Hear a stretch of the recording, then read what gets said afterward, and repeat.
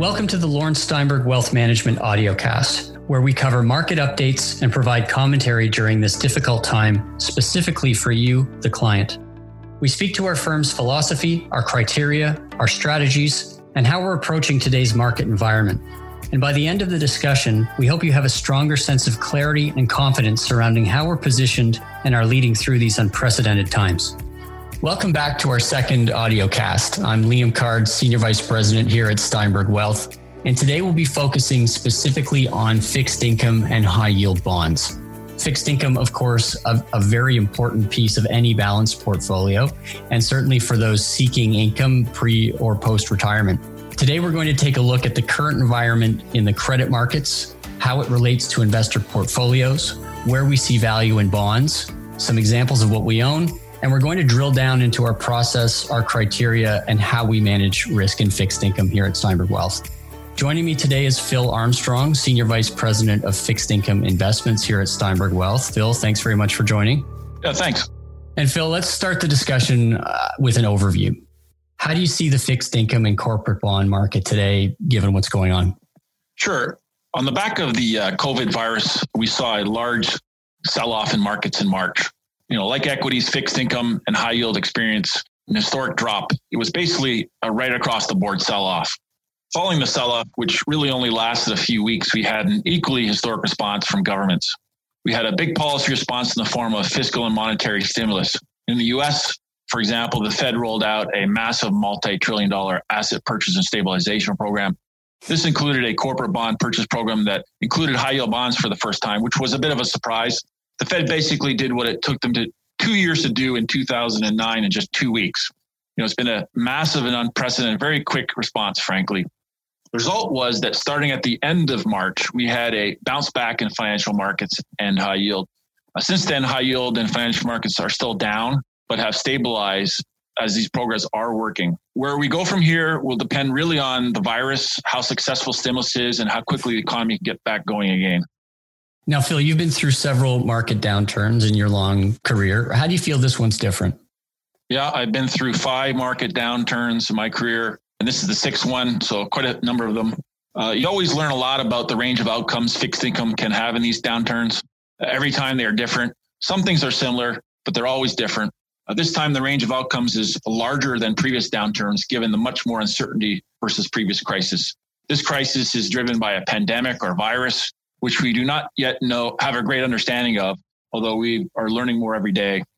Okay, so then how does this compare to, say, the Great Recession of 2008, 2009? 2008 and 2009 was really driven by some simple concepts to understand. In that case, it was all about overvalued real estate, bad lending practices, and poor risk management involving derivatives. This time, the downturn is driven by a healthcare crisis involving a not well understood virus. So there is much more uncertainty this time around. Okay, so despite the virus and the uncertainties there, do you think that governments were better prepared to handle this recession from the lessons learned in 2008? Yeah, I would say definitely. Despite the virus uncertainties, financial markets and governments are much better prepared this time around to at least deal with the financial crisis part of this. And that's really reflected in how quick and massive the stimulus response was. The size of the government stimulus response has been unprecedented. Governments are providing a backstop, which has provided a lot of confidence to markets. The Fed has become the lender of last resort, which is quite an outstanding statement, and a signal that it will do whatever it takes. All of this has had a material positive impact on stability. It's the reason that the bond market and high yield market have been much more robust this time around. Credit and high yield markets really only froze up for a few days in March at the height of the panic. The investment grade or high grade market, has been very quick to bounce back and get back to normal. High yield is really not far behind, and large parts of it are already pretty much back to normal. Investors are pouring a lot of money back into high yield. Bonds are trading in the secondary market at a normal level. There is a record new issuance. The risk appetite is increasing. Right now, the high yield market itself is still evolving, but for now, at least, it's improving every day with the new issuance and price discovery. And I also know from previous crises, or what they've taught us, is that they will end. So will this one, and we'll find a way out of it. Okay, so let's talk about what happened to bonds in March, because investors saw the value of their bond portfolios go down, whether it was in regular high-grade bonds or in high-yield bonds. Why did all fixed income go down in March?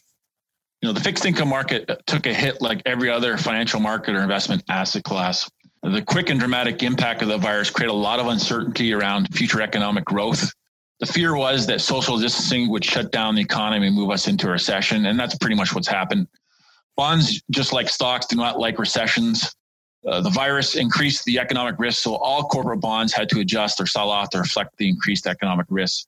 After the initial large sell-off, both high-grade and high-yield bonds have partially bounced back, reflecting the massive government stimulus, which was designed specifically to support the bond markets. And as I said before, the stimulus directly includes a multi-trillion-dollar bond buyback and lending program, which is hugely supportive to bond markets. And I think it's also important to note that March also saw a lot of forced selling. An example of that is in the hedge fund world, where many hedge funds use a lot of leverage and take more risk as a result of that leverage, and were caught with a wave of margin calls. Now, this forces them to sell their most liquid assets, including bonds, in order to raise cash, which puts a lot of downward pressure on all bonds as those hedge funds are forced to raise cash. So now let's talk a little bit more about volatility as it relates to fixed income. In general, what causes bond prices to go up and down? Phil, maybe you can speak to that. Sure. Fixed income securities, whether they're corporate bonds, loans, mortgage-backed securities, government bonds, they all trade in financial markets at prices determined by those markets. The value of a fixed income security goes up and down based on sort of the normal supply and demand factors. Many of the same factors like the economy, interest rates, the health of governments and companies that drive stock prices also drive fixed income securities. Just because you own a reasonably safe government bond does not mean that it cannot generate a negative return, particularly if interest rates go up. However, the nice thing about bonds is that given that the investor is actually lending money to the company or government through a bond, they have maturity dates. So even if the bond goes down in price or is volatile, as long as the issuer does not default, then by the maturity date, you will always get your money back and the price will eventually rise as you get closer to the maturity date. This is a big difference versus equities, which have no maturity dates. So equity prices can theoretically stay down or low forever. We'll also say that high yield has a history of bouncing back pretty significantly after a down year. In the 7 down years of the 35-year history of the high yield market, the following rebound year after the down year had an average return of 26%. Now, of course, we don't know what returns will be going forward, but I have no reason not to expect a decent bounce back in high yield like what we've seen historically, particularly given how low interest rates are right now. And I think this is a great point and a critical one. We don't want to make promises, as this is historical data and not a projection. And I want to stress that. But what it does speak to is a compelling history of recovery. Now, longer-term clients of our firm will remember that in 2011, 2015, and 18, our own high yield fund posted a negative return. And by sticking to the program and the process, our clients enjoyed the outsized returns in the following years, 2012, 2016, and 19, which were by no surprise 3 of our best years for performance. Now, I want to take a moment to discuss the opportunity in fixed income because we're asked this question a lot. And that question is, where do we see value in bonds today? Investors should be focused on fixed income investments. They're going to beat inflation going forward and generate a decent yield and income in the process. Government bonds used to yield 4 to 5%. We remember those days well, and that's no longer the case. Your plain vanilla Bell Canada or CIBC bond that used to satisfy that requirement as well doesn't any longer.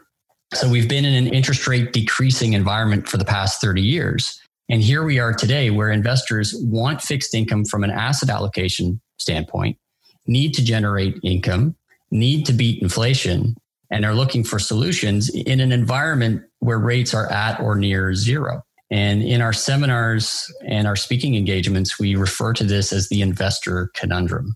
Our solution here has been and continues to be high yield, where investors are getting paid well above average income with yields now over 9% today, given the recent sell-off in bond prices. So versus government and high-grade bonds, to us, high yield is the only fixed income opportunity to produce a meaningful income and to beat inflation in the process. I would just stress that one has to maintain a longer-term time horizon as bond prices, as Phil mentioned, can fluctuate in the short term. Now, let's change gears here to focus on criteria and risk management. When we buy stocks, we're owners. And when we buy bonds as investors, we're lenders. And when we make investment decisions as owners or as lenders, risk management is always at the forefront and certainly is a key tenet of how we manage money here. In our first podcast, if you'll recall, we spoke to some of our equity criteria and risk management for that asset class. But Phil, perhaps you could speak to how we manage risk in our high yield fund. Sure. We manage risk in our high yield portfolio in a number of different ways. We manage the macro portfolio risk by putting together a portfolio that is well diversified in many different industry categories and has many different bonds. We also usually have more than 60 bonds in the portfolio, with no bond representing more than, say, 2-3% of the portfolio, although most represent no more than 1 to 2% of the portfolio. We currently have 22 different industry subsectors in the portfolio, so well diversified across the economy. We also manage risk by picking bonds that are considered to be good credit investments. We try to match a bond's credit profile with its return. Essentially, we are picking pricing risk and making sure we are getting enough return for the risk we are taking. And Phil, maybe you could give a few current examples using companies we own in the portfolio today. Sure. We currently own 57 bonds in the portfolio, so it's a pretty well diversified portfolio. I'll give you 3 examples of some bonds we currently own. We own a company called GFL Environmental, which is a major waste management company in Toronto and Canada. Waste management is not a very cyclical business. It's actually very defensive, so it should do well in this economic downturn. We know that the company has been growing very fast. It's been using acquisitions to do that, which has resulted in increasing debt on its balance sheet. We believe the company is capable of generating positive free cash flow or cash, which it should be able to use to pay down debt, which is positive. Its main business is city garbage collection, which is secured by long-term contracts with the city of Toronto. This is a business that has high barriers to entry, allowing them to operate in a near monopoly or certainly in a less competitive environment. These are all very good criteria. I think these are very good bonds to own in the current environment. We also own a well-known name, Netflix, with people confined to their homes to largely watch TV. This virus has been a bit of a perfect storm for Netflix. I know I've been watching a lot of Netflix myself. The company has significantly benefited from the increase in viewership and new subscribers during this period. It seems to have pulled forward its already high growth. We have liked Netflix for some time now. It is the premier video streaming company and has a lot of first mover advantages. It's growing revenues by about 30% per year, spending a lot on new content, but it's still making improvements to free cash flow. It doesn't have too much debt or that much leverage, particularly given it has a $185 billion equity market cap. And finally, we own the bonds of Post Holdings. Post is one of the largest cereal and food companies. Food and beverage is a very good defensive sector. In recent years, the company has been diversifying its product lines through acquisitions. The company has modest but relatively stable revenue and margins. It should not really get hit too hard from this virus or shut down. The company generates positive free cash flow, which it can use to pay down debt. Has plenty of liquidity. I think this company will really have no problem coming through this crisis. And you mentioned monitoring, which is a key point. And certainly one could argue the ongoing process of monitoring a security is equally as important as the decision to include the security in the first place. Perhaps describe what actively monitoring our high yield portfolio looks like. Yeah, monitoring your investments and portfolio is a very important part of investment management. We monitor the portfolio both on a macro or portfolio level and on an individual investment or company level. We pay attention to diversification, overall portfolio credit risk, aggregate returns, all the things you would do to manage an investment portfolio. On the individual investment or company level, we pay attention to quarterly results. We update our financial models. We follow all the news and industry data that is related to our company investments. And we really pay attention to the daily price movements of the bonds. We'll make adjustments like selling bonds or adding to positions as required. And Phil, if I could ask, as we wrap up this audio cast, what's the number one thing our listeners can take away from the discussion today? I think there's really 2 things to keep in mind. In this low interest rate environment, high yield bonds offer an attractive yield versus pretty much everything else in fixed income.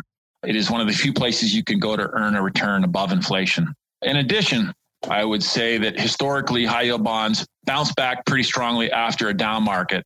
To me, these 2 points would suggest that this sell-off has created a very good opportunity for investors to buy high yield bonds. Or if you already own high yield bonds, you need to stay the course.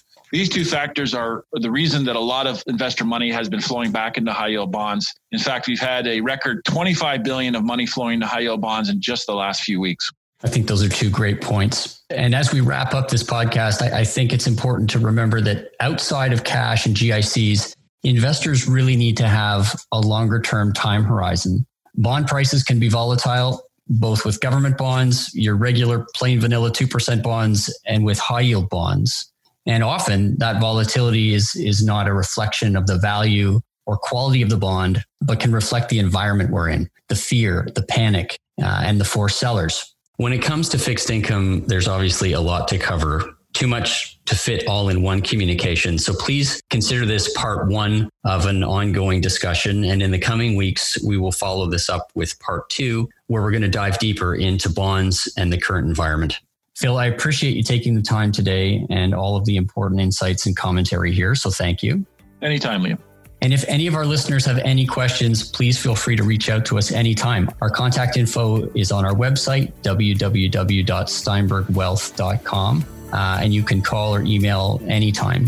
Be sure to tune in to our next audiocast, where we're going to discuss investing in Canada, what to avoid, where we see opportunities, and how we've positioned our recently launched Canadian dividend growth strategy.